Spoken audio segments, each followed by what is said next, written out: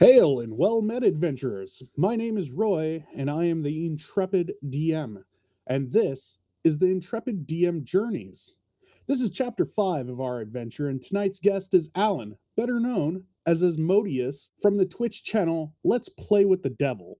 Asmodeus is a variety streamer on Twitch and an online DM that has years of built-up experience and is currently running a Barbarians of Lemuria game, which I have the pleasure of guesting on as the sleazy Danny Kuberman, along with some great streamers such as Tonic Boom, The Nick's Big Thing, and Magic Spoon. I'm so glad you decided to join me and escape the heat from the lower plains and come to the north a little bit. How are you doing, my friend?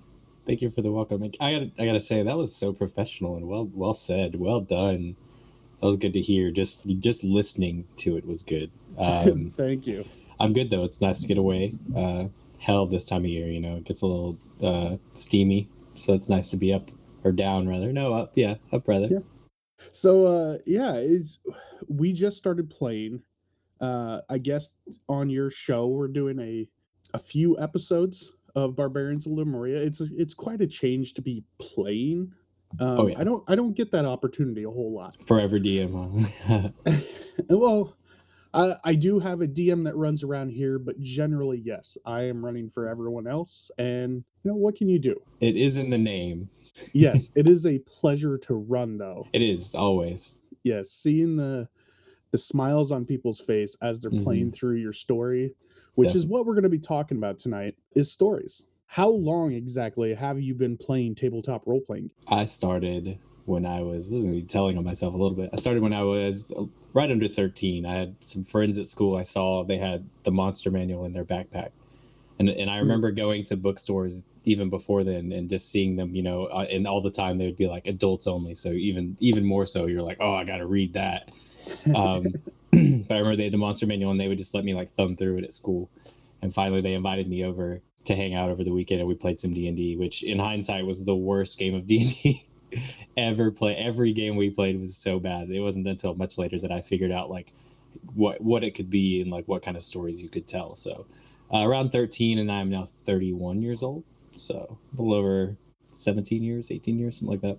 That's still a plethora of knowledge that you've gained over the years. They sometimes say bad D&D is better than no D&D, I believe. That's but beautiful. It's not always true. It depends on the why it's bad. True. I mean, if it's bad because the people are, bad people, right, then it's toxic not worth in it. some way, definitely. But if it's just you're learning the basics and you've got a new DM that's not used to it, and they can't bring that story together, it might be bad D&D, but it's a learning experience for a DM.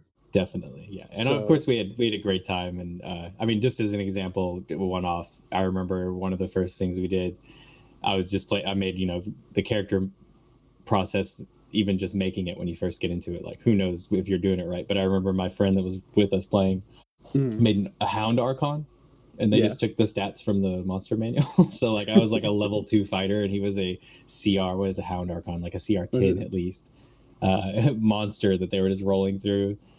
That's just no idea really what we were doing, but we had a good time. So it wasn't in the toxic sense. It was just not really knowing what was going on. Oh yeah, no. I have plenty of those experiences. You write up a character, you read the stats and everything else, and you're like, I don't need these. I just need to know what my character is. Yes. And then we just roll a die 20 and high roll succeeds. Yeah. That was the very beginning kind of play. But right. Once the rules got down, it really cleared that up. Yeah. So with that, you kind of gave me the gist of your first time of playing. How has that really shaped your expectations of the game and tabletop role-playing games as a whole? What has that done for you going forward with them? It's interesting because that my first intro to it really didn't, I feel influence me. It influenced me because it gave me that, that first taste. And I really became obsessed with it. And I was seeking it out. I'm from a very small town, so no one else was playing it at all. Until I was much older, not much older, I guess, when I was 17, maybe 17, 16, 17. I was in a band, and this guy would come around and he played drums. And so he would jam with us and he'd jam on the drums. And he talked about he would go to this game um, after we would jam. And I was just like begging him all the time to take me. And finally he took me because he was like 25, 26. So, none of these guys wanted to hang out with a 17-year-old. But I would just go and I would bring like drinks and I would just sit there and watch them. I wouldn't even play for months. I just came once a week just to watch them play because it was so good. That there was so much storyline and there was so much lore and it was so in depth and like all the characters had weight and gravity and they like their actions on the world like reverberated and they were almost an epic level campaign. So it was really just like high end stuff. So I would say honestly that kind of has influenced me because I almost don't know any gameplay that's not high level. Like I love beginning gameplay, but I really want to get, where you're jumping planes and you're talking to gods and you're resurrecting your friends and you're fighting dragons. Like that's my ideal kind of gameplay. I can totally see that. I've only played a handful of like epic level stuff myself. Right. Oh yeah, it's so rare to get there. I've ran high level quite a few times, and once you get to that high level, it seems like your DM style really needs to change. Like for me, it went from being, 50-50 with combat role play to more 25% combat, 75% role play because the guys and gals who I've run for, they're not power gamers by any means, Right. but the power scope at those higher levels is just, 2-3 rounds combat's done, period. Yeah. Or you die in one shot, you fail a save, and it's auto death. It's not a detriment to the party. They just resurrect them. But yeah, it's definitely if you're not ending it quick, it's ending you real quick. So, so at that point, I guess for like a DM like myself, I chose to go more the, here's the social situations. right. How are you going to navigate them? And if combat breaks out, then we'll deal with combat. But for the most part, your power scale most often deters people from fighting you. Right. Or at the very least, you're dealing with circumstances and events that are your power can't necessarily immediately overcome. You can't just kill the king you disagree with. You could. It's not going to fix anything. In fact, it'd probably make things worse. That kind of those scenarios where your immediate actions can't fix it. Where do you draw the majority of your inspiration from when it comes to playing games, whether it's Barbarians of Lemuria, Dungeons and Dragons, Mage of the Ascension, anything like that? Where are you drawing it from? Books, movies, music? What kind of Influence. genre? Yeah, genres. So in my younger years, I had a real thirst for different mythologies from different cultures. Egyptian, Norse, Greek, Native American, just really anything I could find and read. And so I feel like that really influences a lot of my decision making. I always base and build a lot of my worlds around the gods first, or the religious entities that kind of like move and sway the world. So besides mythology and mythological stories, really like different anime or cartoons. I feel like always have not just really good stories, but really fantastical settings that you can kind of like really sample from, and you see something inspiring or really outstanding or outlandish. That's always fun to kind of pull from and add into your world. Along those lines, animation. I do know because I watch Japanese anime. Yep. And I find that the storytelling from Japanese anime seems, and this is a personal opinion of mine, the stories Japanese anime tells is much more in depth because they take their time to build it than American cinema. Right. Good anime. Yes, definitely. Yeah.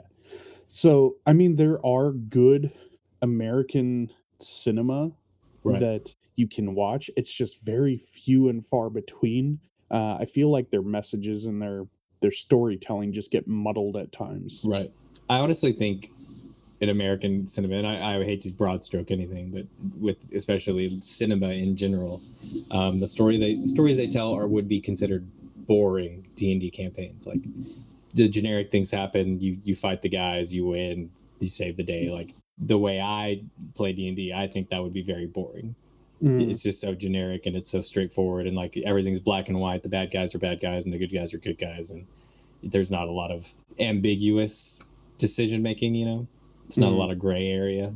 So I do appreciate that, at least in series or in reading. You read it, or if you watch a series, they're going to have a lot more to a chance to kind of delve into people's motivations and not just their actions. Okay, so playing tabletop role-playing games, you've had 17 years, you said, to build up your knowledges. Have you primarily stuck to one, or is there a favorite amongst the probably many that you've played? Do you mean systems? Yeah, systems-wise, that stuck with you. Right. Well, like that group that I told you about, that I really kind of learned what real D&D could be and the kind of storytelling that you could tell. They were the first group to introduce me to World of Darkness. So you got your Vampire the Masquerade, your Werewolves the Apocalypse, your Mage Ascensions, that kind of thing, which is all very outdated now. Now we're on Vampire 5, V5, and they just came out with the announcement that they're coming out with Hunter and a new Werewolf as well. But I really love World of Darkness. I don't know if it was the system. I think the rules were a little lighter than D&D and like Pathfinder and that kind of thing that I was used to. So that was nice. And it's a lot more story driven. Combat is a non sequitur. You could play a non-combative character who has no interest or ability in fighting and be a completely useful, involved character that's involved in the story and moves the story and moves things. Some of the most powerful characters are characters who are non-combatant. It's their social abilities and it's their abilities to manipulate. And that really drew me in. So I love, especially Vampire. I'll play Vampire any day. I love Vampire. Yeah. Joe from How Did We Miss This Podcast was on my last chapter. Nice. And he's been a DM for Mage the Ascension and the World of the Darkness series as a whole for quite a long time. So I actually learned quite a bit about it, because my only experience with White Wolf games was the Exalted series. Oh, nice. Yeah.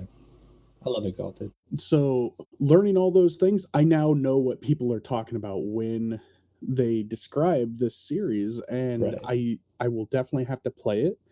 And along the lines of you saying that characters don't have to be combat focused. Yes, at all. Currently, on your Twitch page, you are running Barbarians of Lemuria. It's a die 6 system. I play Danik Huberman in that. I have like next to no combat skills. Yep. I put a couple things into them, but my whole thing is just supporting the party in that.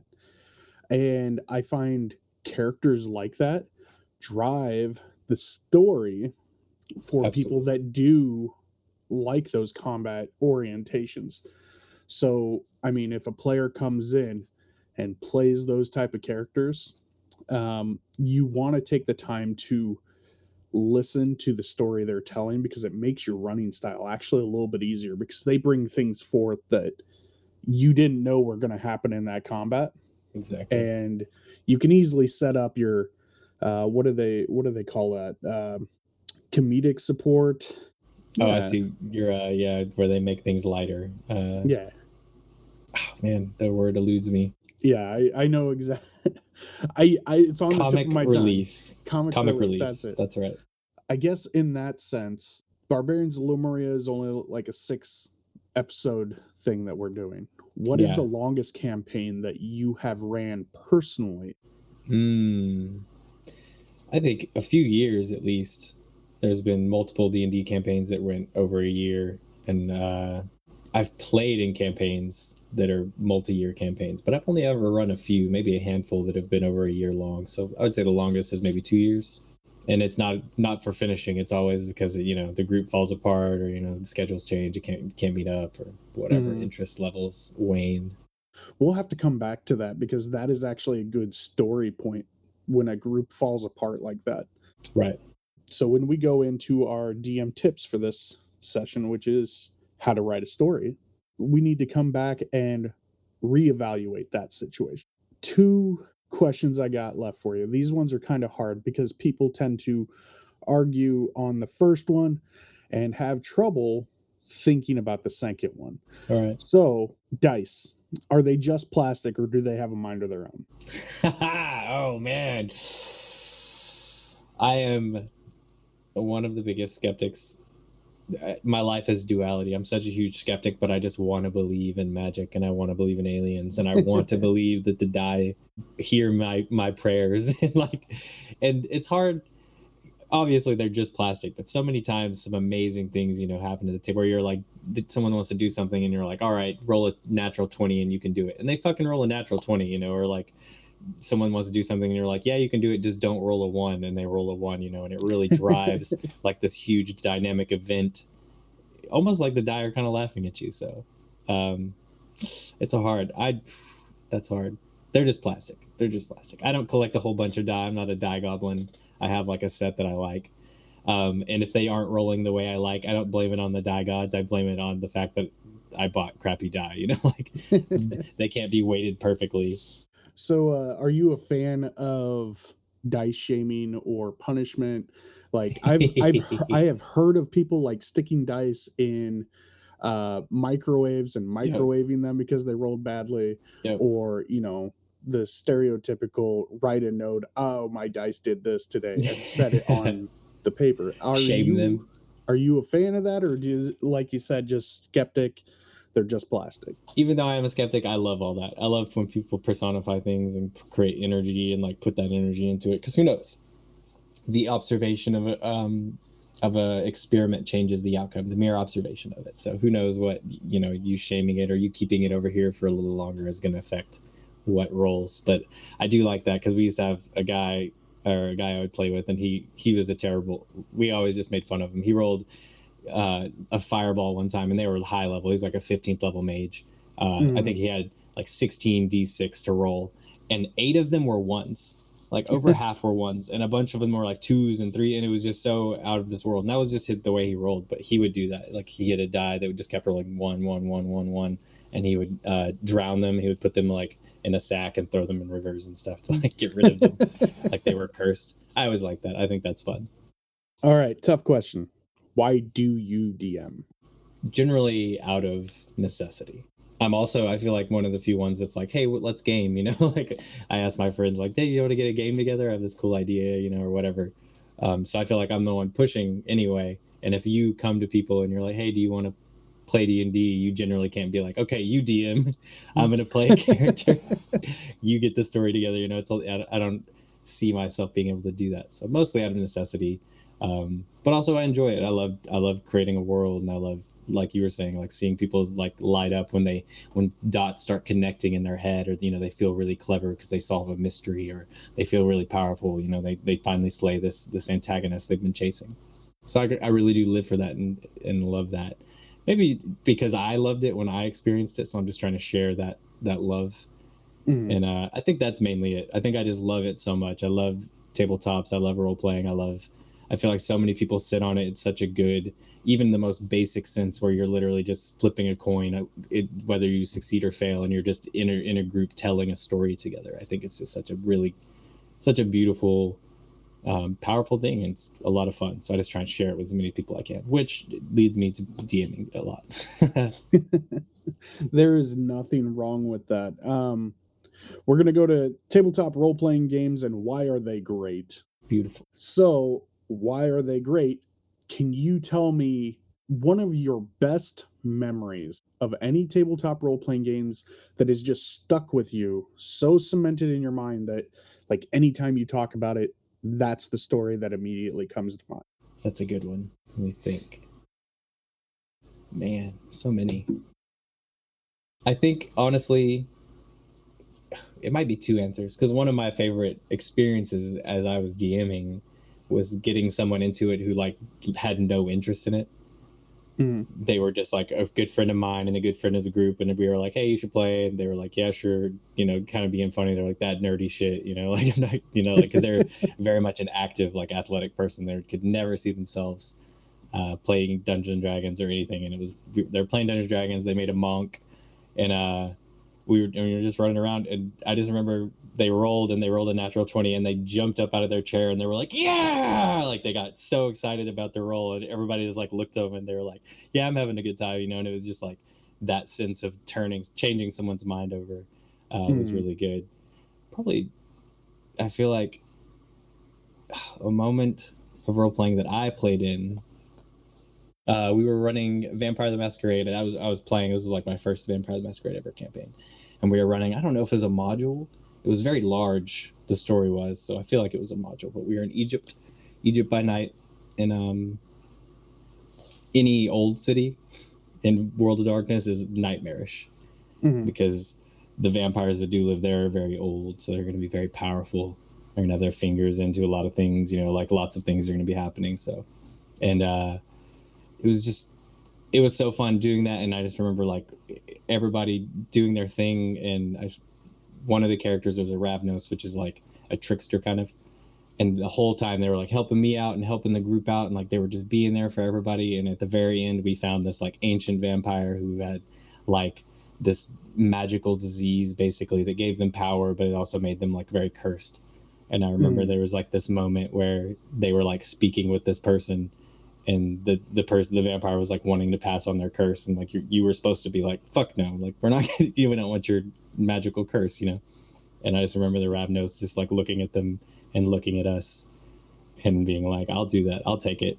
And just all of us, like the betrayal of it, like I had never experienced anything like that where we're all on a team together and suddenly they're the antagonist, or they're the aggressor. And that was really interesting. I feel like that'll stick with me forever, that turnaround. Those stabs in the back that are completely unexpected. Yeah. If you can talk your players into that while you're DMing, you can really have probably one of the best in-game RP moments if the party doesn't see it coming. And this is where the collaborative storytelling really comes into play, because you can, as a DM, go to a player who is not enjoying their character. Maybe they've came to you, or maybe you're having issues with balance for their character. Maybe their character just isn't not having fun, but they keep dropping because maybe they did something wrong with building it. Right. Maybe they put a low con in it and they're like, I don't want that now. Right. Can I change characters? If they have that, talking to them and having them start secretly working for the BBEG. Yes. You can tell all kinds of stories with that. Oh, yeah. So tabletop role-playing games as a whole has affected a lot of people. Has it done anything to influence your personal life, or has it changed your life in any way? I would say definitely. Besides just the interest, my interest in fantasy and my interest in the fantastic and science fiction and just like looking for outside sources, I feel like that it definitely whetted my appetite for those things. But I feel though, just being a storyteller in general, like just telling stories with people and like being able to read a group, you're hanging out with your friends and you like notice that one person's not talking as much because that's what you do during the game. You notice that one person hasn't been being involved in the story or putting input into it, So I feel like that it's created in me a want and desire to, maybe not a want, that's not the right word. It's created in me the awareness of how conversation flows and how stories, can be told interpersonally, not just in a tabletop setting. I don't know if that makes sense. Yeah, but it's bled into my everyday interactions. It has given you a heightened sense of empathy. Definitely. Oh yeah, and that especially because you get to be as many characters as you could have. You could play and come to the table and be a selfish person.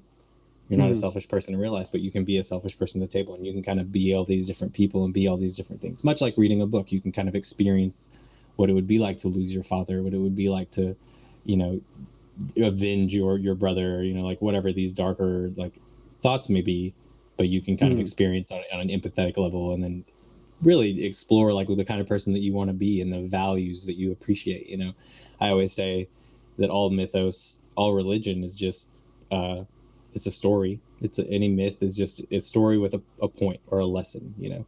And every character, or Thor, Ra, anyone, Zhang He from Dynasty Warriors, like if you see a character and you like a character, or it like connects with you, I always encourage people to look at those characters and like look at what values they have. Like what about that character do you like? Is it because they enjoy learning and they're like curious for new knowledge? Is it that they're strong and they're brave and they don't shy away from conflict, that they stand by their morals and their ideals?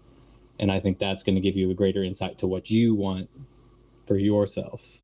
And I think role-playing helps with that a lot, much like reading a book though. But definitely, I've always found that role-playing helped me come out of my shell. It made me a more social person, and all candor aside, I am kind of a hermit. I don't like being in large social interactions. I get anxiety, even though I'm very outgoing. If there's too many people, you start to feel that little bit of anxiousness, and you start to feel that little bit of anxiousness, and it's okay. Tabletop role-playing games have helped me tone that back, that I can actually handle those situations. And I know there's multiple people out there that have used them therapeutically to do the same things. So I completely get the empathy, becoming closer with your players, understanding when they're hurting, being able to see those kind of emotions in a larger scale setting when you are not at the table too, is a pretty big thing. Definitely. If you had to go on your stream tonight and pitch them tabletop role-playing games, you had to play the sleazy car salesman, how would you sell them on tabletop role-playing games? Let's see. I would sell sleazily. that was you don't have to be sleazy. I was just thinking, I was like, you could be kind of bad with role-playing. I feel like I advocate it to a lot of my family. My family is very much like not into it. I don't think anyone in my family ever read a book, that they weren't made to read, basically. Not everyone, but the majority. So I would sell it to them, anyone, the way I sell it to them is that, like, we're already going to hang out, we're already going to be drinking, we're already going to be, eating good food, we're already going to be telling stories. We're going to be like, remember that time that so-and-so, remember that time and so-and-so. Like, let's make some new memories. Let's see what's going to happen. Like, what would you do in this situation? And I feel like everyone plays that. Everyone plays like, would you rather, like, would you rather hop into this dragon's mouth, or would you rather jump off this cliff where you can't see the bottom? Like, that's the kind of scenarios that you're going to see. I don't know. I would sell it on that fact, honestly. Just good times. It's always a good time. You're just hanging out with your friends. You're going to be, whatever drink you want, juice or alcohol, you get good food, and you just spend good time with your good friends, having fun and laughing and being dumb and being silly. And you can be as serious as you want, but a lot of there is no weight to it. It's like, it's just a silly game. Exactly. What are some of the challenges you face when running your game online? The major one, I think, and it's just how it is with new people, is that if it's not a group of people that you're friends with, getting that chemistry going is very difficult. Like going from, who was it? Matt Colville. I think Matt Colville said it, but he's like, how you go from just being a group of random people sitting around a table to a group of friends playing D&D. Like, it's hard. That's the hardest switch. Is to get, especially if you're not like a close-knit friend group, because a lot of times if you're friends and you know each other for a while, that chemistry will shine through. You are just having a good time. So I think that playing online especially with new people, is always harder to get the chemistry going. Everyone's a little nervous, me included, but also just you're not at a table, so a lot of the nuances of physical language are kind of out there, and they're gone. You're not seeing someone's hands move as much, or the way they're like seem nervous or like shiftily looking around. A lot, it's harder to convey specifically to each person, like the story, make sure that they're like interacting, like they have a voice in the story. It's harder, I feel like, on an online setting, to make sure that they feel that. Okay. Whereas at the table, you can kind of just like right after right after the adventure, right after the session, you could sit down and talk with them, you know. And the Barbarian's a Lemuria game. I'm going to keep coming back to it because No, I love it. it's what you're doing right now. Definitely, yeah. That game, we are actually running into this situation right now because I personally do not know really any of you. Right. You know, we're acquaintances because we're all streamers. Right. We've talked to each other, but we, you know, until like a couple weeks ago, I didn't even know your real name was Alan. Right. So it was it's Asmo like, is the end of it. Yeah. yeah, it's always Asmo or, you know, hey, let's play with the Devils on. Yeah. You know, it's so yes, that switch that you're talking about, it's there. We're dealing with it right now. Right. And it's funny because if you have that little bit of leeway into it, like we're all streamers, we've all kind of talked to each other. We already had a little bit of chemistry, but Right. now that we're actually streaming, you can see it on stream how well we build upon each other. Definitely. And how much it's grown from like episode 1 to now. Like we've just gotten more and more comfortable interacting with each other in those kind of ways. Exactly.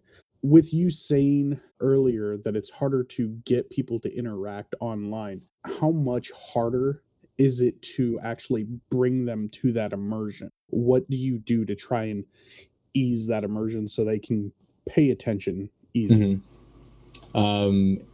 I try, and maybe unsuccessfully sometimes, to make sure that I focus each person. Like I make sure to go to each person and not just say like, what are you doing? But like, and this may be come into later with another question you may have, but I always try and design at least one NPC that knows the character, or that at least will go to interact with this character. Because I feel like you as the DM and you as a storyteller, it's your responsibility to be the first one.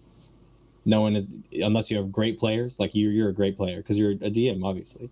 But No, I unless you have appreciate great that. players who are like will step up to the plate immediately, and they're just hungry, not just for interaction, but for like movement and like doing something in your world. You know, you're like, what do you do? That kind of gives no player anything. You're like, what do you do? You're on a boat. It's just like nothing, I guess. I sit up top, you know. But if you're like, the captain comes to you, you know, and he's like, oh, how's it going? You know, you kind of get that conversation going. You get them being like, oh, I can do things in the world, you know. So definitely, I try and create something in the world that interacts with them, not just waiting for them to interact with the world, even if it's just something in the structure that they're on. You know, the floorboard gives away and they drop it, you know, like whatever, just something that moves them or interacts with them in the world. You're pulling a little Cobra Kai. Strike first, no mercy. Strike first, no mercy. That's right. So this comes back to the running for new players, because that's we're a new group. It's all online. When you're running online, how do you adjust to people not having virtual dice rollers? Are you entirely trusting of them, or you know, do you normally prefer those virtual dice rollers? Actually, I prefer physical die, me personally, just because I think it's more fun. I've never had an issue with cheating at a table, so I've never really had to deal with that. I feel like I would just take that person aside and be like, it's just a game. Like, why? You know what I mean? But also, and this may be just me, my style of play, I feel like, I don't know, I don't really give people reasons to have to cheat, you know? Like, even if you miss, one of my biggest issues is that a lot of DMs make their players almost into fools. You know, like you're an assassin, you've been doing this for decades, you've killed kings. You rolled, even if it's a 1, if it's a 2, you know, barring a critical miss. But they're like, you know, you slip and you shoot in the ceiling, or, you know, you like your string breaks and it hits you in the face, or like something stupid always happens instead of you just missing. Or even better is if you like the enemy has a shield and they lift their shield and it shatters on their shield, you know, or they dodge, you know, or even if they throw themselves wildly to the floor to dodge their arrow, like give them a reason to not feel weak. And then I feel like it's less of a miss, and so they're not going to be trying to dodge those misses, you know, like they're going to be like, oh, I did miss. But I've really never had an issue with it. So I don't care either way. Physical die is fine with me. If I feel like it's been an issue, like I'm like, you've been rolling a lot of natural 20s, you know, I maybe I'll talk to him and talk about getting a physical roller, but mostly physical die. And during your game currently, there was a situation in which Ronan, played by the Nick's best thing, and Danik had an altercation where Danik had a. I'm going to assume it's cursed because I didn't want to let it go. And I was trying to pickpocket something off of him to show him that even though you're paying attention, things can be stolen from you, anyways. In that situation, it was like, I can roll over here, but since it's PvP, I feel more like I should have something that people can see. So I asked you to roll the dice for me. Right. Because I wanted everyone to know this is on the up and up. Yep. You know, I'm not fudging a dice to get one over on Nyx. You know, Nyx isn't fudging to get over on me. Right. You know, there are situations like that I do prefer the virtual roller so everyone can see it. But I completely understand the wanting to roll your click clacks. Yeah, I want to hear them hit the wood. Well, I going to that, and I feel like that was beautiful on your part to give the autonomy to, or give the power over to me, per se, because I feel like that's something, because we hadn't discussed PvP in our session 0, which is kind of like in hindsight a bad thing, but everyone kind of rolled with it really well. And I think a big part of it was that you were like, I'm being very open, like I'm not trying to screw anyone over, and you weren't trying to steal it permanently, you were just trying to make a point. And I think that's the biggest thing, is that you don't want the characters to feel like they don't have autonomy. You know, you don't, I hate, in general, honestly, I hate stunning and paralyzing characters because I'm taking away their action. Like I feel like that is almost too much, because you don't want to make your characters feel powerless or feel like they can't do anything. Hurt them or make them slow or, you know, whatever, but don't take away their decision. And so I think a lot of times that is abused in some games. You know, they're like, I hate it when a rogue's like, and in Barbarians, the money is not as much of an issue. You kind of just have whatever you need. When you get treasure, eventually you do. That's kind of how you level up. You describe how you spend the money, basically. And I just give you experience points based on how fun or interactive it is. So it's not as much of an issue of like you were stealing gold. But I've played with rogues before, you know, and they're like, they're going off by themselves, they're searching, and then they find a chest and it's full of 200 gold in it, whatever. And there's like, I'll put that away, and they pocket it and don't share it with the party. You're taking away the autonomy of the party. You know, you're like, I get it. But unless it's been, if beforehand everyone's like, that's cool, like PvP is cool, and like we're in, especially if the DM is, you know, giving everyone gold and giving the equipment they need. But I've been in parties again where we don't have that. You know, you're scrounging for gold, and like every potion and arrow, like you barely have enough gold for the equipment on your back. And so I feel like those two things, if you're not supplying your characters, and then you're also having other characters like take things away, I think those can get very exacerbate each other, like those issues. But mostly it's just about giving your players autonomy. I really like to just make sure that they feel like they have control over like what's going on, and like nothing's happening that's outside their control. I do agree with that. Right now, some of the players that I'm running for, they are fighting illithids, mind flayers, and they have what's called a psionic blast. It deals psychic damage and it stuns them for a minute, but they get a saving throw every round. But if they fail that throw, it can take them out of combat for so long. Now, I really hate not giving my players the ability to do something on their turn, but I do feel like it instills that sense of dread as the mind flayer gets close and it starts to envelop those tentacles. Now, but you don't do it every combat. This is no. huge event. Now, as a DM, and this is a DM tip, is I might purposely make the mind flayer go a little bit slower at what they're doing to give them the opportunity to get out or to have their party save them. Because my goal is not to kill my party. It is to tell a story. Now, if they are doing, I don't want to say dumb things, but if they are rushing into a room that they know there are 5 illithids in there, they haven't cast buff spells or anything like that, they're just going in, you know, swinging for the fences, there might be a death. You know, because they're not prepared for it. They didn't take the time to set up a plan like, okay, we know there's 5 of them in there. We want to walk in, we want to focus one down at a time or anything. Right. No, they just go in willy-nilly. Everyone picks a target and goes. Right. Those are the kind of situations where that's done. I don't really feel bad about using it. Yeah, absolutely not. No. But most of the time, if you're looking for a good story, it's okay to strip them. Yep. But make sure that you're doing something to kind of offset it. Right, definitely. Maybe the Illithid can't get to that person right away. Maybe they take their move action towards them and lob a spell at someone else.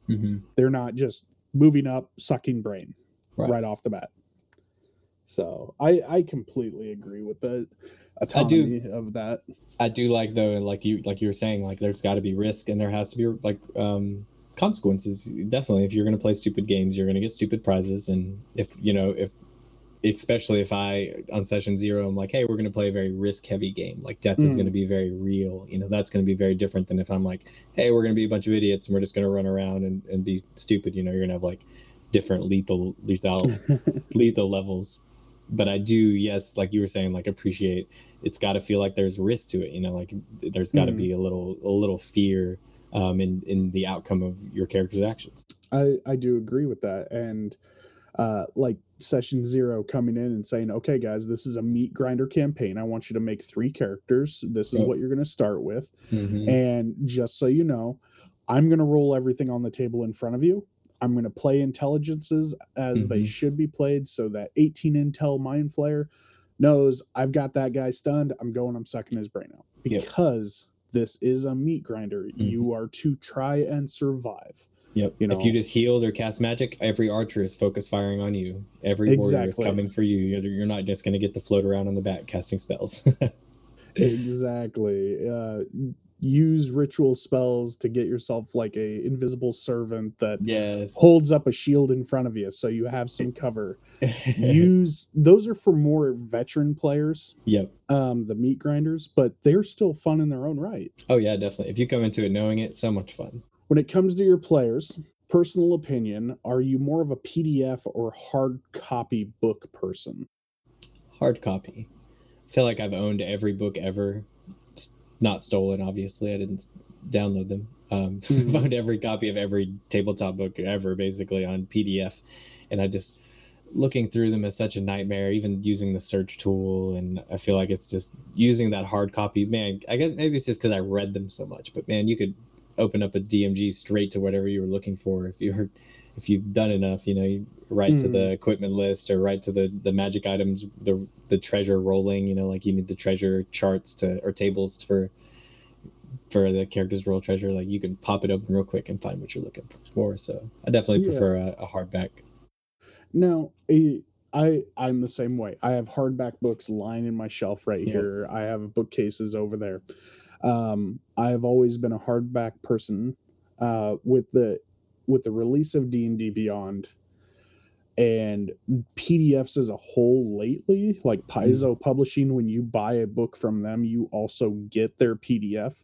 They have now put in that like syllabus on the side that lets you know where everything is. They have gotten easier to use on computer, but I still like the feel of the pages in my hand as I'm running a game.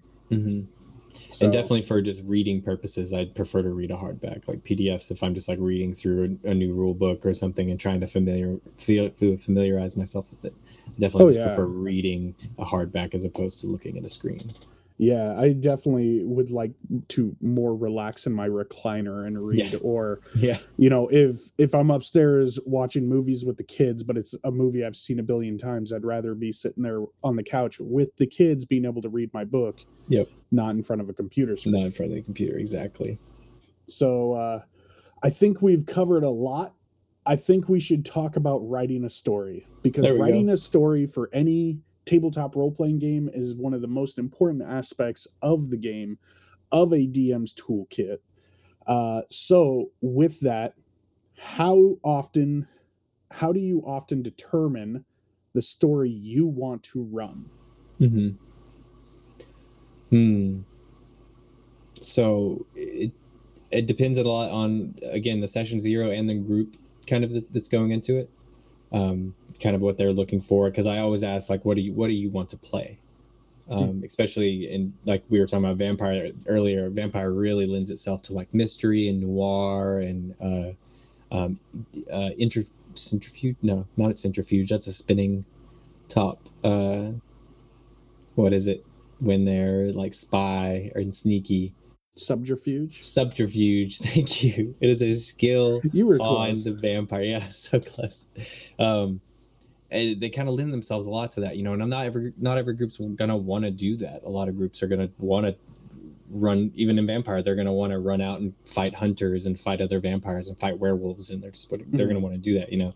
But some characters are gonna want to play the social characters and really and do a lot of PvP and like have, you know, conflicting interest and so it all starts there, really, like with what story I'm going to give them. And then from there, I just start pulling from books and shows and like trying to find like a core storytelling point that I'm trying to like meet. And then I like to work backwards. I was watching something and they'd kind of described the way that I DM as my stories kind of come out like professional wrestling stories come out. There's a lot of, it's just big dramatic moments and they're just kind of tied together loosely. So I always think of like, oh, it'd be cool if, you know, this happened, and then I just kind of work backwards from that moment of trying to get to that big dramatic fantastic event. I tend to work backwards as well. Like when I am writing the story, generally I want to make my villain first.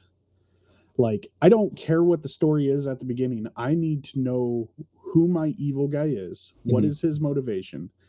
Once I have the BBEG of the campaign, I will start building the story out from him.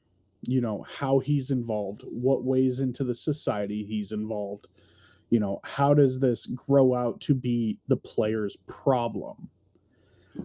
One of the things I'm working on right now is, I don't know if you've ever heard Welcome to the Internet by Bo Burnham. Yes, I have. Yeah. It is Bo in that song sounds very much like a cartoon villain. Yeah. But at the same time, everything that he's talking about is such a real issue with society being too much into the social media, too much into these platforms that give you videos and ways to learn and be entertained at the drop of a hat. And I was just like, oh, that, you know, he is such a cartoon villain. That would be a perfect villain for a sci-fi game. Yes. Let's run a Starfinder game from Paizo, you know. Let me run a Starfinder game, and it's Bezos Corp. We're gonna base the corporation off of Jeff Bezos. And the Bezos Corp is this conglomerate of corporations that are all about doing viral videos and everything in different worlds around the solar system. Now, the players, the reason they're getting involved is because the people doing these videos are having catastrophic effects on like societies and maybe ecosystems. Like maybe there's some genius who is, you know, a thermonuclear physicist, right? And he's like, oh, I'm going to go to this planet that's, you know, uninhabited. I'm going to blow up one of their mountains to create a volcanic reaction. Little do they know that there is actually a society of underground people there, you know. But he's doing it for the views and for Bezos Corp. Right. And so it's like very morally gray. It's hard, you know, you're going after these people and it's like they accidentally did it. They almost weren't trying to be evil. What do you do with that? Yeah. So the whole goal is to maybe, and this has no way, shape, or form to real life. I'm not trying to go after YouTube or any other media platform. Shut it down, Fight Club style. But it's like you could easily have the leader of this Bezos Corp being some evil genius who's actually putting these thoughts into people to go do these evil things for conglomerate means. That planet, that volcano erupted, the people were wiped out. Little did they know that planet is a high value fuel site. You know, the remnants are going to yield high amounts of thermonuclear fuel for ships. there could be any number of things you could do with that. So I always start with a villain and I work back with their motivations, and then I work in the smaller villains that are working underneath, and then I'll write the story on how to stitch it all together. It can be a long process, but it's often the funnest one for me. Right. So when you're writing a story, just determine your players. Right. I really like you were. I love that character idea. That's so amazing. Especially because it's going to be very hard for them to attack that BBEG outright, because you almost become the criminal in that sense. Yep. They haven't done anything wrong, so your vigilantism is illegal and could be, punished in whatever court of law is applicable to them. So that's always fun to give them that kind of dilemma, is like they really hate this person, but they can't get to them directly. I love that. It kind of puts them in like the shoes of Anonymous in our society. Honestly. So like how can we get to this guy and get at him, but not directly or not tied to us?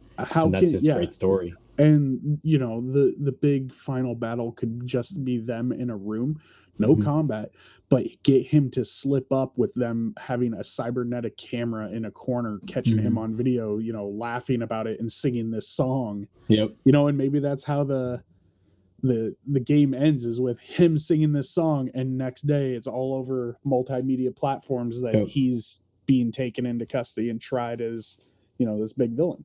Yep. No fight necessary. Yeah.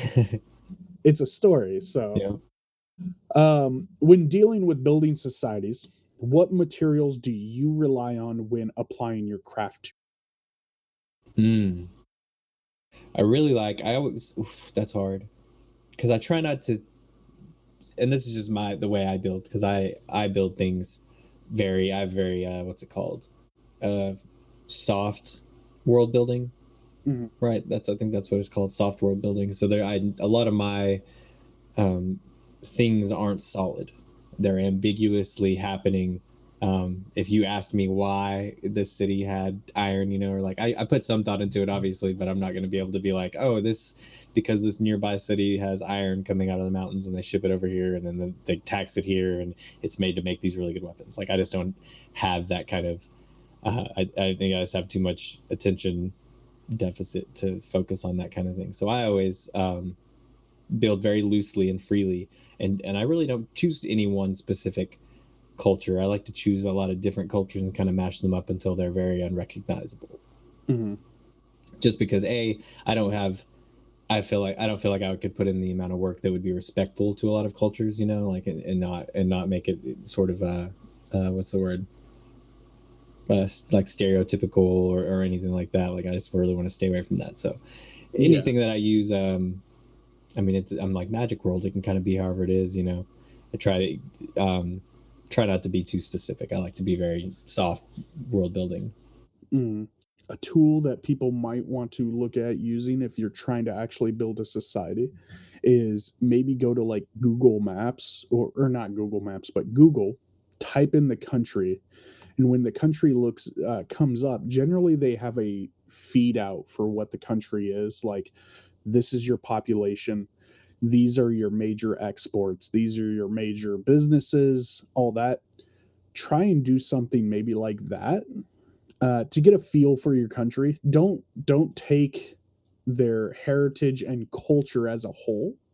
Make your own culture and everything up, but use that as a guideline to set up your economy and situation of the country, your cities. That if you have that little bit of interest, generally your culture will come along with it. If it's a major city, obviously it's going to have a more prevalent culture.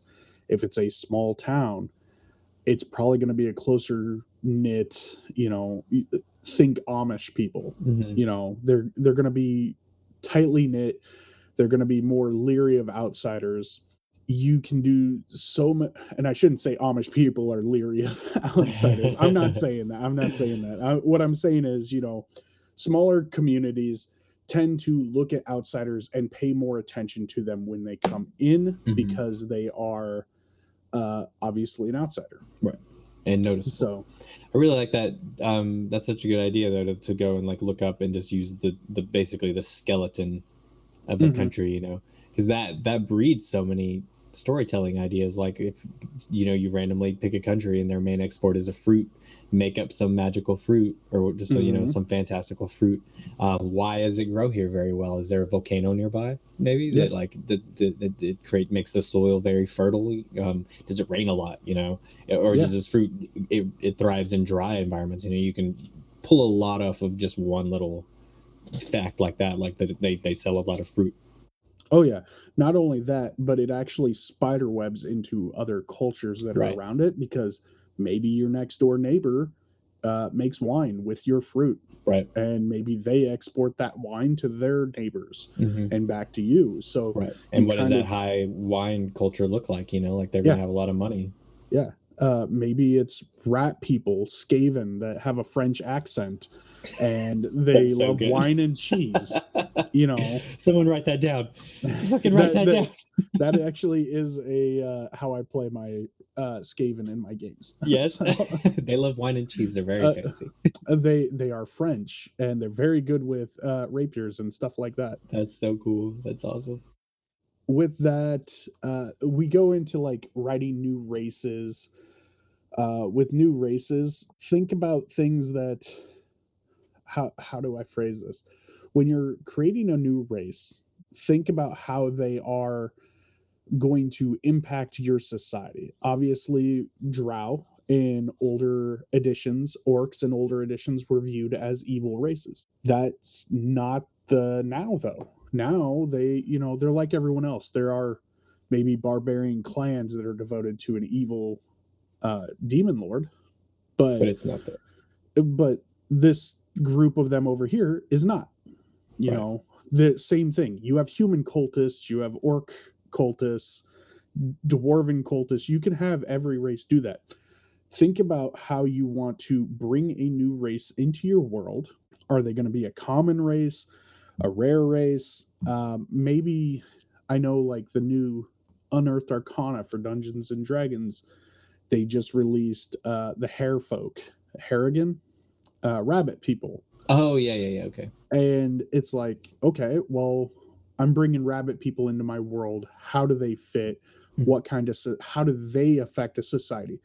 With rabbits being, generally burrowing creatures, maybe they're more akin to hobbits. Maybe you want to base the hobbit society off of them, and instead of hobbit holes for halflings, you have maybe the halflings are your arrogant magic using race of the world.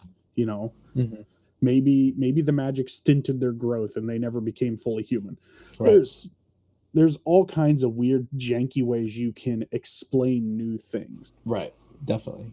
I like kind of where one of my, because I have different gripes and likes with 5e, but one of the big things I like is they're kind of moving away from like, if you choose a class, you can be a strong elf. It doesn't necessarily mean that you're weaker or that it takes away from your strength. And I kind of like that. Like you can kind of, I don't know how you would do it or how you would set up the rule system, but to where you just give everyone a blanket, like you can play whatever you want, but two things can go up and one thing has to go down, like, so I'm you're an orc, but I'm very intelligent. So I have 2 intelligence, 2 wisdom. And then since I was intelligent and educated, I didn't really work out a lot. So my strength goes down to 1, I feel like if you just made a very universal kind of coded system, that's just me personally. I mean, everyone's going to want those hard line, like that real customization that comes with. And that's actually a good point off topically, is that like I know a lot of people that don't like that, because then everyone kind of can it's good and bad that everyone can kind of be anything and do anything. Used to in like you'll remember this, but like in 3.0 and 3.5, if you were a wizard, you weren't swinging a sword. You were never swinging. No, put that down. Like, why are you doing that? Really, unless you like really, really focused and like tried to build multi-class or something into it. If you were just a wizard, you weren't doing it. But now you can play a wizard and easily just play a sword or sorcerer. What is it called? Yeah, a spell sword basically. Yeah, the arcane knight or something like that. And it's just super easy to kind of just do whatever. And I feel like you do kind of lose out on some of it because it's like filling those niches is fun as a party. You know, you're like, I'm the talker or I'm fast, so I can't be the strong one or I can't know the magic. But now everyone kind of can know magic and everyone can kind of be the strong one, and it's just becoming a lot more muddled for good or ill. See, and I'm one of those people that I've never followed that hard line. If somebody wanted to play something, I always supported it, Yeah. and we would always work a way to do it. I had a player once play a back in 3.5. They didn't have, well, they had Goliaths, but they hadn't come out yet. They had the Psionics book, so they had half giants. Yeah. And I had a player who wanted to play a half giant rogue. And everybody was like, you can't play a half giant rogue. You're not going to be able to hide. You're not going to be able to do this. And it's like, you take a penalty to dex. And I'm like, well, maybe we're working with, different kinds of half giants. So I worked with the player. We made him, I believe we made him a half forest giant, which were like archers in older editions. So instead of getting just a negative dex, he got a +1 to dex, but he still had the +2 to strength and everything else. And he took negatives elsewhere, like wisdom. Right. I really like that because what I would do, because I had a character that way before they had Dragonborn in the books that wanted to play a Dragonborn. Or actually, they wanted to play a lizard person, and I just told, like, just use the orc stats, and you look like a lizard person. Like, it wasn't a big deal to just kind of to do that. But I just had a thought, and maybe I lost it. But you were just saying that. Do you remember like the old books, the Sword and Silence? No, the Song and Silence. They were like the supplemental books for 3.5, the Stone or Sword and Fist, and like all these different books to supplement like generally different things that were kind of grouped together, like bards and rogues. But I remember reading through it, and they would have an example of every race as that class. And so I loved the bards for the orcs and the rogues for the orcs, because the rogue orcs were basically like, they can sneak up and stab you with a great axe, but really they're brutes, like they're not sneaking around. They're like the bashers for the thieves guild. They come in and they're like, where's our protection money? Like that kind of stuff. Like they know all the same skills and thoughts and like intelligence, but they use their strength for it. And just like they would a bard is you could play an orc bard with a lute, but what does an orc bard look like that has 2 maces and he uses them like drums? He's like playing on people's heads. Like that's going to look a lot different as opposed to I have a ton of stories about that. The Goliath, the half giant rogue. The half giant rogue, it made for so many good role playing things, especially when he rolled a 1 on stealth. And people are like, okay, we can see you. And he's like, no, you can't. And he's like, okay, well, I'm just standing there, and I grab the nearest branch and I hold it in front of me. And you have like Shaquille O'Neal hiding behind a light pole or something. It's just so obvious he's there because he's so big.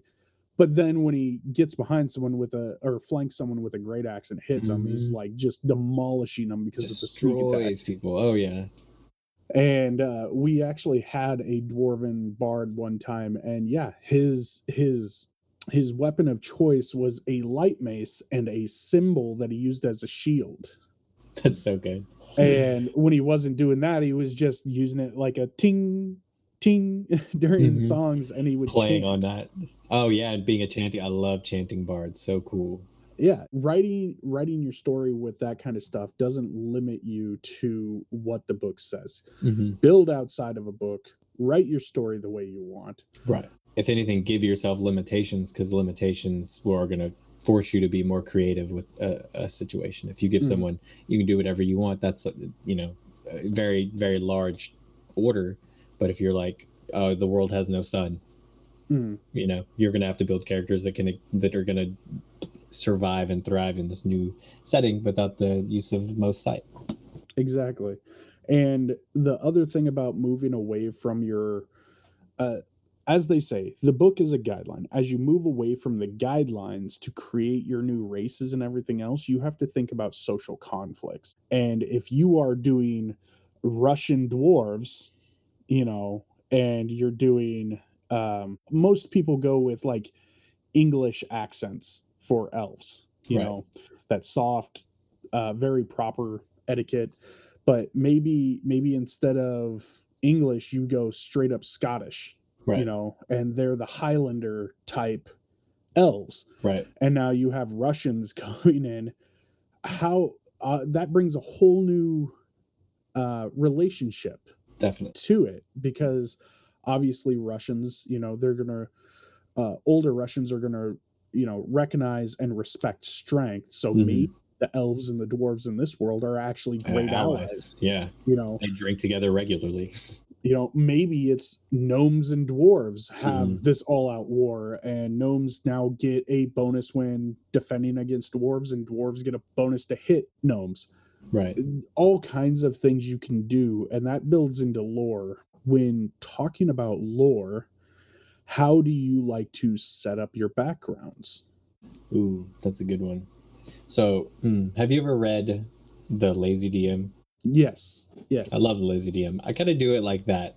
I set up points that Mhm. I kind of pull from, especially if I'm going really in depth, and I have before, but when you're like really delving into the story of your world that you're creating and events, I like to do eras. In the first era, this happened, this happened, this happened, this happened. In the second era, this happened, this happened, this happened, and just do like big, broad, like whether it was a meteor strike or there was a war, or if there was a famine, like just like put that as a point, and then you kind of weave together like or spider web out, like you were saying, like how did that affect this, or were they tied together, and that's kind of how I build my lore from, again, working backwards. Actually, no, that's, Mhm. I guess in that sense, working forwards. But I just try to do big blocks of information, and then I do 3 points, and then each of those 3 points gets 3 points, that kind of thing. Mhm. And for new DMs out there, an easy way to make this work for you is generally, if you were home brewing, start in one specific town, do quests around that town for a few levels. If they want to go to a bigger town, then you start writing a little bit more about the area. You don't have to flesh everything out. Have those 4 points for the area, and maybe have 3 points of history for that. Like, okay, we're starting in Harrowbrook. Harrowbrook has been a town for the last 100 years, and the 3 points about the town is the town was settled after colonists made a pact with Fae in the area. Okay, well, what kind of pact was it? Well, here's three things that could have possibly happened. Hmm. They don't have to be written in stone, they're possibilities. And maybe your characters go into the woods during one of their adventure and they find some fae. That then you start building on one of those points. Hmm. Maybe the founder of the town was so enthralled with a nymph in the wood that he decided he's going to set up here and he's going to spend the rest of his life here trying to woo that nymph, though it never came about. you Right. know that's an entire story right there Oh for yeah, you. 100%. And I love to lie to the players. Like that Mhm. happened in a long time ago. So now the legend is that the founding fathers just fell in love with this beautiful person, or they weren't fae technically, they were just these outrageously otherworldly beauties, and then it Mhm. slowly comes out through the play that it was actually fae, that fae are like whatever kidnapping people or using them in some sort of manner. But I do Mhm. love that, like, you're just because you create lore doesn't mean you need to give it to your players perfectly. Yeah. Break it up a lot. Red herrings are great for story as well. Definitely. And that's exactly what you were just doing right there. Is it's a red herring. It wasn't a fae. It was a beautiful person. Yeah. Okay, well, now we have proof that the founding father was a sleaze bag that, Hmm. was enchanted. Yep. And now your players aren't running to get iron, Yeah. cold iron, to kill He these fae yeah. because they don't know. Yeah, maybe it was like the town leader had been enchanted by the fae and put the rest of his people in jeopardy because he wanted to stay here. Hmm. Okay, well, that explains a whole reason the fae might not like the people that are here, is because maybe this nymph was actually in love with the guy. Right. It's It so breeds a many lot of things. story. Yeah, it breeds a Yeah. lot of story, definitely. And that's what you want is seeds. You want to plant seeds that you can water and grow. You don't want to plant a tree that you're going to chop down once Mhm. and it be done with. And as far as the town goes, then you build on the town a little bit. You start with a couple businesses. Think about, well, maybe these couple businesses have, you don't have to flesh the entire town out. You can, but just realize that your players might not latch on to certain NPCs. Never. But what you can do is you can create your prominent NPCs, your town captain, your mayor, maybe the general store owner, the tavern keeper, and maybe there's an apothecary or an old wizard in town. Mhm. Those are your stereotypical small town people. Your go-tos.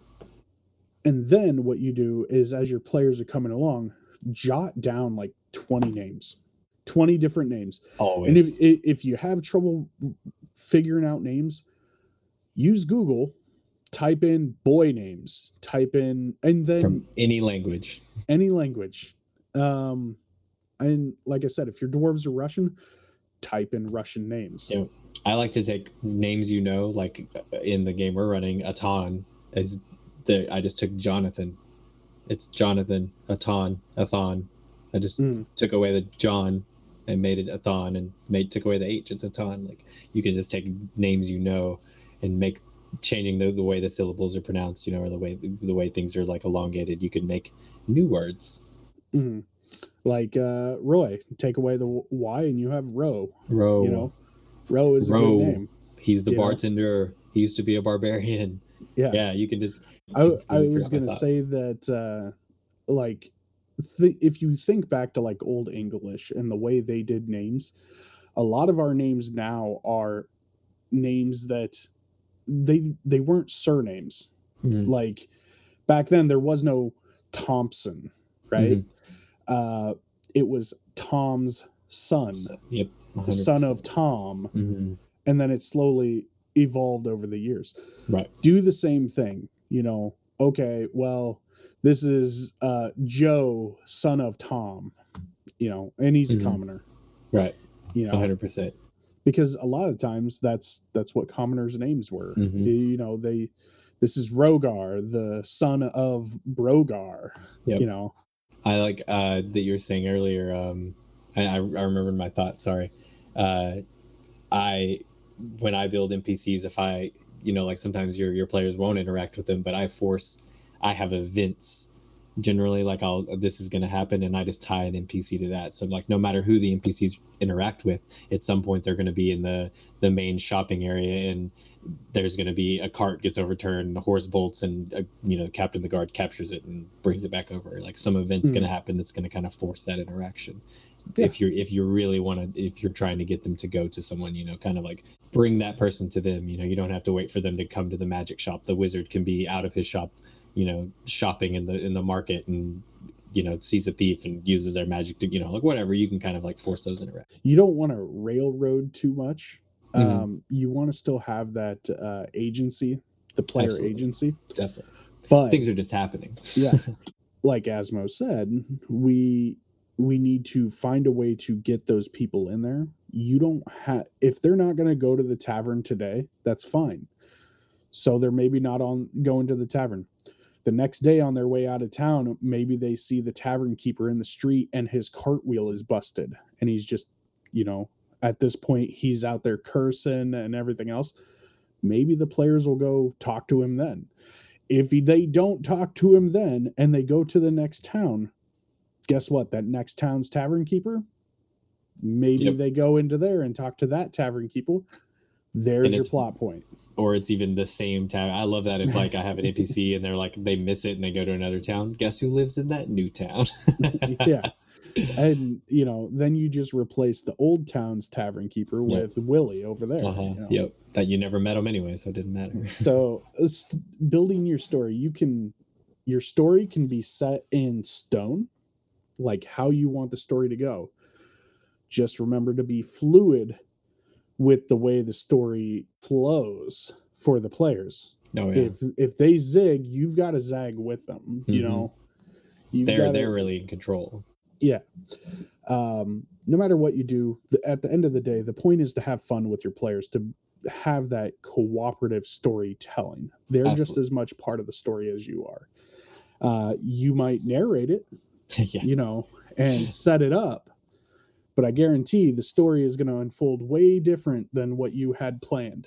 Ever planned. That's right. is there any other tips for story writing that you might recommend to DMs, GMs, storytellers out there? My main one, and everyone will probably hear this all the time, is steal like an artist. There's a million stories out there. There's a million worlds that have already been built, and no one's going to notice if you take a map and turn it upside down, you know. And if you color the lakes in as move the lakes around, move the rivers, whatever you got to do, no one's really going to notice. So don't be afraid to really steal. I mean, you can take directly from a movie or video game, that like a quest. I love to finding like really cool quests from different RPGs, and I'm like, that would make a really good, storyline, or at least striking off point. So that's always my biggest tip. Just take everything, make it your own, put your little spin on it, make it your own little creative spin. And then my second tip is that it's a game. Have fun. If you're going and someone's like, what's this guy's name? And his name's Joe, just keep going. His name's Joe. Who cares? Like, if it's a bunch of elves and it's the elf named Joe, they're going to laugh and move on. Like, it doesn't need to have a lot of the weight, which I feel like, especially with the onset of streaming tabletops, I feel like so many people kind of approach it now like it's just so much weight and gravity, and it really doesn't need that. It can be that, definitely. 90% of my games across my entire life have never been that. They've never been. There are moments that have a weight, but they are Monty Python, Benny Hill running around like it is just chaos and fun, and I think that's okay. I think it's okay to just have fun. On that note, steal like an artist for home games. Do not try and publish what you steal. Absolutely not. Well, unless it's like you fully customize it yourself. But yeah, yes, if it's very obviously stolen, don't what is it? Don't steal things. Don't completely plagiarize. Yeah, plagiarize. Yeah, don't put your name on something. People work hard for that. Absolutely. If you're gonna steal, it's okay to take ideas, but make them your own. I mean, we're not Disney here, who stole directly from old mythology and just called it Cinderella and then marketed it for themselves. You can change it a lot. Hercules. Mulan, obviously. Anything like that. And that's also a good place to go to for storytelling is read your books, people. They're social or multimedia is not the only access to knowledge and stories. Yes, you'll find a lot of it out there, but there are tons of books that have never even been seen in the media aspect. No one's going to know that you took this character. I take so many characters from books that I read, just their essence, like just who they are as a person. And I'm like, no one's ever going to know, because 4 people have read this fantasy novel that I love, like no one's ever going to know. I'm thrilled and excited for this journey, and I hope you'll join me in future endeavors. I'm Roy, the Intrepid DM, and I want to thank my guest Asmo from Let's Play with the Devil on Twitch. Asmo, why don't you tell me what you've been working on, what we can expect to see from future projects, and most importantly, where we can find you? First of all, thank you, Intrepid, for having me. This has been a great time. You were wonderful. Thank you, listeners, for listening. I appreciate it. I know Intrepid appreciates it. You can find me at twitch.tv let's play with the devil, at Twitter / I think it's Let's Play with the Devil, but with is WTH, if that matters at all. But right now we're really just doing the Barbarians of Lemuria on Fridays, so you can catch us there. Fridays 10 CT Central. And hopefully going forward, this is just kind of a little one shot, but really I want to run World of Darkness. I'd love to run some Vampire. I would love to run like Starfinder is what I've been playing recently. So I definitely want to going forward be DMing more and running some more campaigns. So come by, leave a follow, and you can catch those in the future. Well, I can't say thank you enough, Asmo. Thank you for coming on. It has been a pleasure. I've only got one thing left to say to all of you that are listening, and that's be intrepid and journey on, friends. Have a great evening, a great week, and I'll see you in 2 weeks. Thank you. Bye. Join me every other Wednesday when the chapters of the Intrepid DM Journeys drops on various platforms. Next chapter will feature Rebecca Shalin, the creator of the Frostmark RPG and longtime DM. So join us the next time, and if you enjoyed this show, leave a review and a subscribe to get the newest chapters when they release. If you're looking for other content that will whet your palate, then check out twistmyarmpodcast.com for more information on myself and the other talented podcasters from our network. Take a listen to Sudden But Inevitable with host Jesse, Best Flicks with Ricky D, and Quest Me with host Josh. And we cannot forget Marvel Canon Madness with that marvelous host, Chip.